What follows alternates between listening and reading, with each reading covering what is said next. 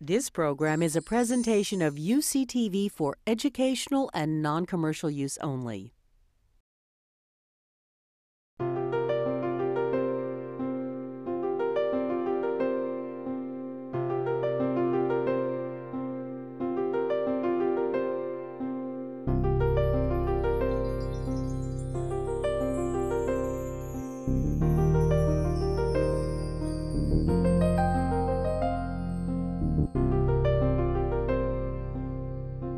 Next talk, we get a 2-for-1 deal today. We have Susana Hennessey Lavery from the San Francisco Department of Public Health, and we also have Marianne Szeto. Susana is a health educator, and she designs and implements tobacco control programs and co-designs and implements community action model for policy development programs, and she does a lot with food security initiatives. And Marianne co-staffs the Shape Up of San Francisco, and the Shape Ups works to create environments that make it fun and easy to eat well and move more, and we're going to hear more about that. Great. So good afternoon, everybody. I think I should start by saying that neither Marianne nor myself are researchers. That's the first thing.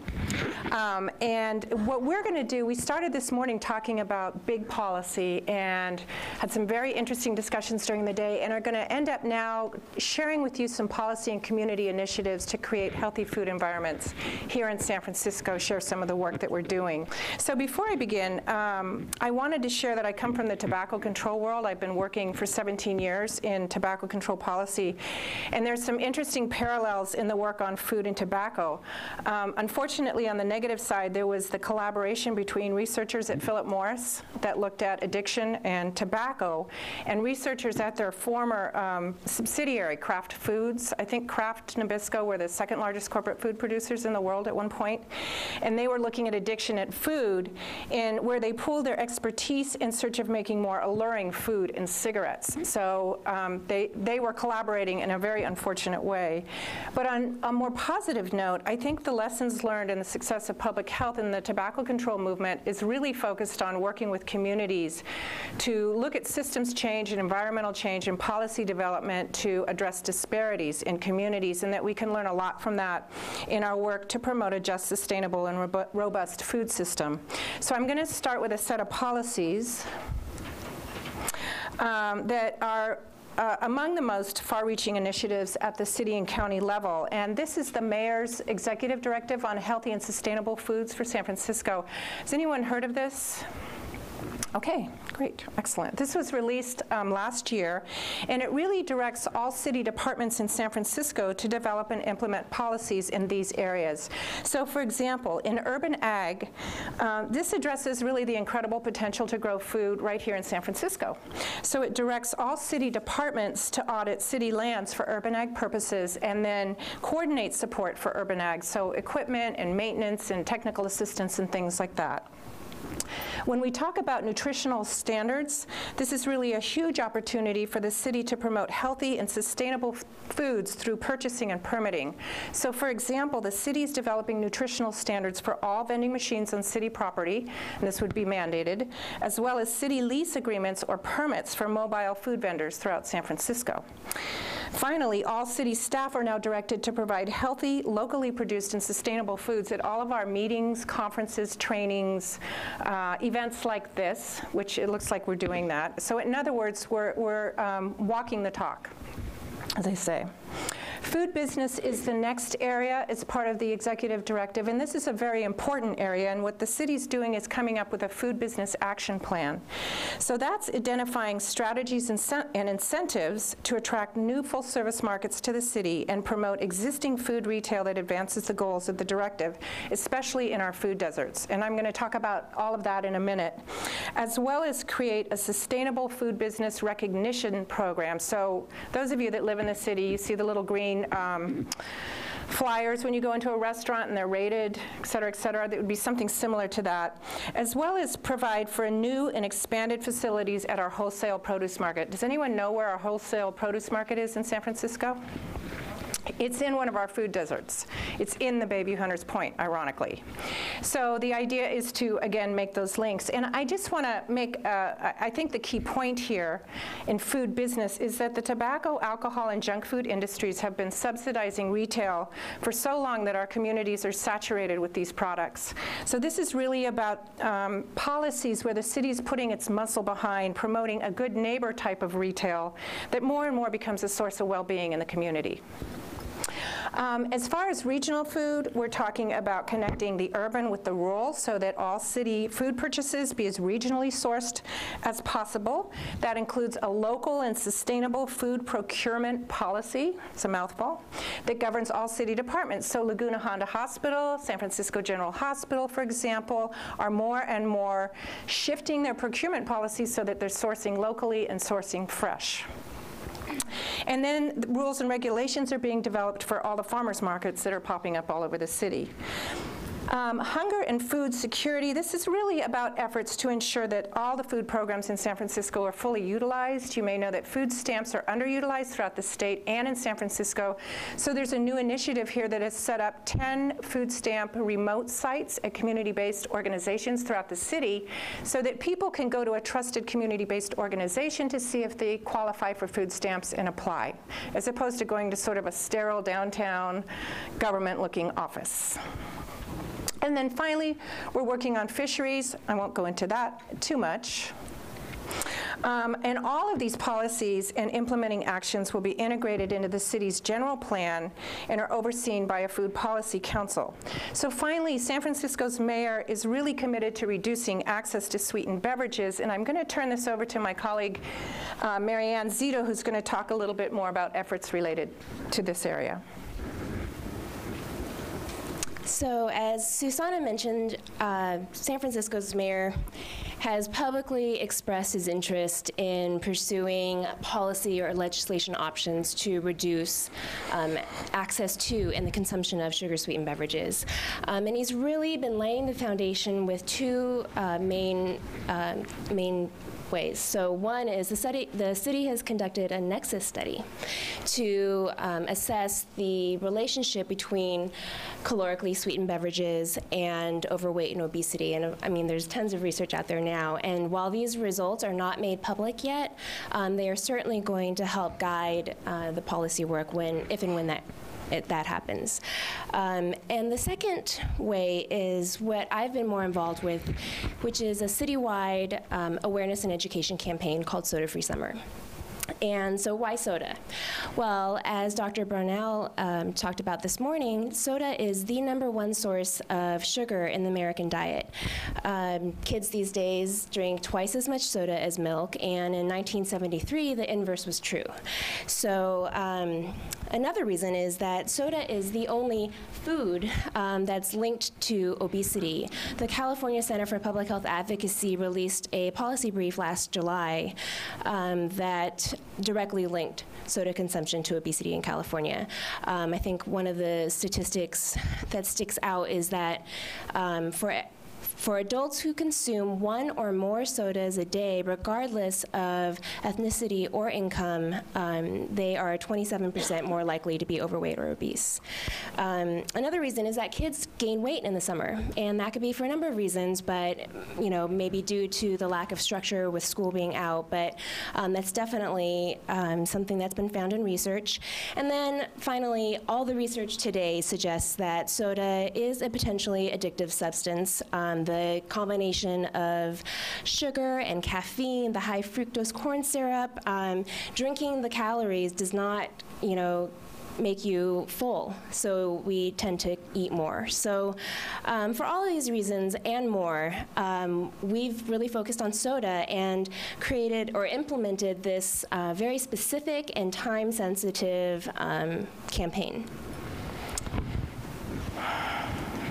So what is Soda Free Summer? It's a 10-week challenge to reduce or eliminate consumption of not just soda, but other sweetened beverages. You know, for marketing purposes, Soda Free Summer sounds more sexy, so that's kind of what we've gone with. The campaign was actually developed by Alameda County in 2007, but in 2008, we've taken it regionally. So 6 Bay Area counties have been implementing it since 2008. And we were funded by the California Endowment to conduct an evaluation. And, you know, we really wanted to look at not just individual behavior change, but also organizational change. So this chart shows the individual behavior change, and the evaluation was a random digit dial of 600 participants, and 47% of those who participated reported drinking less soda than they did prior to the campaign. And in a follow-up question, we wanted to know what were they replacing the soda with, and it turns out it is water, so that's great.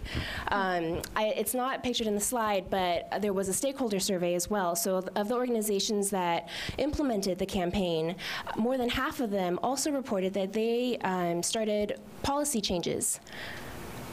And so, you know, organizations were changing policies so that they couldn't, were restricting and limiting access to unhealthy foods and beverages. Again, walking the talk.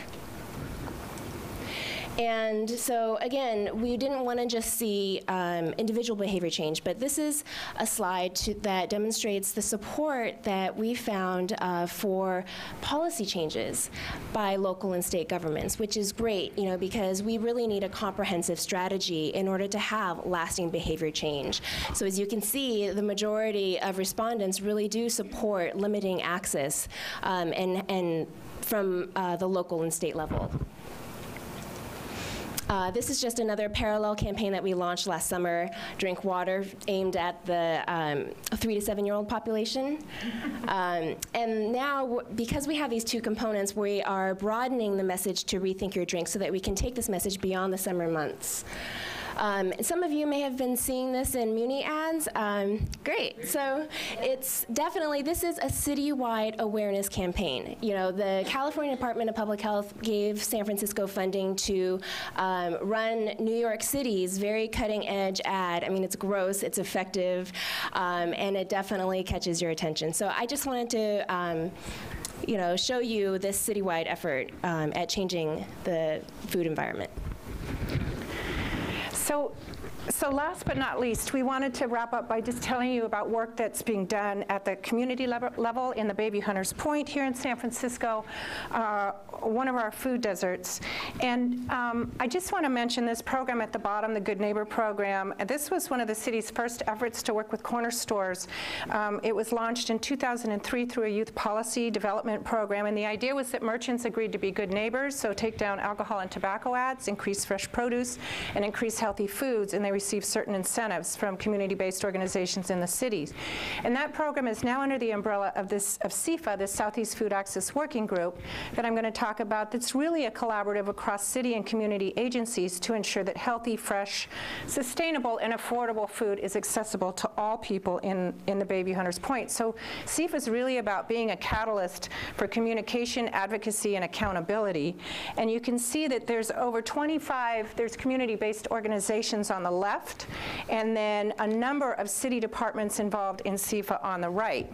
And the first thing that SEFA did was a survey of 600 community residents in 3 languages, and specifically asked about 2 stores in the neighborhood. So this store had not seen a new full-service market for 17 years. And the local supervisor for the area just came out and said that's just out-and-out racism in this mostly African-American community, that there had not been a new store. So the survey, here's some of the results of the survey. Residents of those surveyed, 81% rated freshness as the most important factor when choosing a place to shop, far more than affordability. They cited lack of quality fresh foods and lack of a safe, pleasant shopping atmosphere as reasons why residents don't shop at existing stores. And interestingly, many rated as most important that foods be free of pesticides and chemicals and be grown by local farmers who treat farm workers fairly. So a very strong social justice approach to this idea. And based on the results of the survey, the SEFA members settled on 3 pillars that guide the work of the group, that look at the spectrum of issues across the food system, and those are urban ag, so growing our own food, awareness raising and nutrition education, because that's part of a comprehensive campaign to create demand in the community for these products, and then food access and retail. And I really want to focus in on the last one, food access, which is about food distribution. So it's about WIC and the food bank in pantries. It's about supporting farmers markets and restaurants. But as you remember, I mentioned that SEFA was originally born out of an urgency felt by the community for a full-service market. So SEFA's really focused a lot on the retail environment and using the survey findings for accountability. So I want to talk about these 3 stores. The first one there is Foodsco at the bottom, and this is a large warehouse discount and very old store in the neighborhood with an extremely poor reputation. It's been protested on a couple of occasions by the Network for Elders, just to give you an idea. And SEFA members actually advocated with all levels of management. This store is now working to improve its offerings and plans to build a new store in the current location. Fresh and Easy is the second store, and the survey results were instrumental in attracting this new full-service market to the area. Even though it's delayed somewhat, it's expected to open in the next year. And SEFA is now collaborating with Robert Wood Johnson-funded research to evaluate this natural experiment. So what happens, what's the impact on the community and on existing stores when a new store opens there? And then finally, I want to talk about SuperSave store. So this store is a small, independently owned market, about 7,000 feet, which was the first Good Neighbors store piloted in 2004. And at that time, if you can imagine, it didn't look like the picture up there with all the produce. There was a couple heads of lettuce, a couple of potatoes, and some really bad avocados. And due to the Good Neighbor efforts, a lot of community organizing, produce increased from 2 to 3% to 15% in the store. Alcohol sales were reduced, and all the outdoor alcohol and tobacco advertising were removed. Still and yet, when SEFA did its survey in 2008, the community was still feeling that the store was very old and outdated, which it is. And so SEFA continued to support SuperSave to improve through the development of a business master plan, pro bono technical assistance for a store redesign, transformation of the waste management for significant savings in installing a new deli. And finally, due to the organizing through this community effort, Redevelopment has now announced it's awarding a contract to a consultant leading up to a low-interest loan to improve on the interior store design and offerings. So the store has this whole master plan to move all the produce up front, move the cash registers to the back, open up all the windows, have sort of an abundant produce feel in the Bayview Hunters Point, which you just don't see anywhere. As far as the other 2 pillars, I just want to mention that, of course, a lot of work is being done to, I said create demand, but I think groups doing this kind of work across the country have found that you can transform stores all you want and bring in farmers markets, but if you're not coupling that as part of a comprehensive plan with all kinds of nutrition awareness and education campaigns, really creating a buzz in the community around these kind of efforts, it's not going to have the success that you want. And then the urban ag piece is extremely important, so working with community gardens, school gardens, urban farms, etc. And so before I end, I just want to talk about the last, most recent project that SEFA's involved in, the Food Guardians. And this was just launched, and it's a community health worker effort, in Spanish, Promotores de la Salud, whereby 8 community residents, people that live in the Bayview Hunters Point, representing the diversity and languages of the area, have been hired to advance SEFA's work on the 3 pillars. So the key thing is that these 8 individuals will become experts on food systems, not just nutrition and obesity, but looking at overall food systems. They're going to be involved in surveying residents about the new Fresh and Easy store. They'll have a presence at community events. They'll talk about system-wide changes that are needed to increase access. They'll be involved in urban ag and will form a watchdog group to monitor progress at stores. And if you remember, I talked about that store SuperSave. The redevelopment department has now asked these food guardians to work with them to conduct customer surveys in the stores and recommend standards for healthy, fresh, and sustainable stores and food for inclusion in the contract. So I just want to wrap up by saying that in order for these different kinds of efforts to be effective, what we really need is community-city partnerships, we need strong policies, and we need a comprehensive approach. And that's such that a healthy and sustainable neighborhood food system really includes a number of elements. So everything from full-service markets to healthy corner stores and smaller stores to farmers markets and CSAs, urban agriculture projects, pantries providing healthy foods, promotion of healthy eating campaigns, and most importantly, engaged-based of residents, community-based organizations, city agencies, and others, and of course, much, much more. So that's pretty much it. If you'd like more information about systems work going on in San Francisco, check out our website at sffood.org, and all the policies and reports are there. Thank you.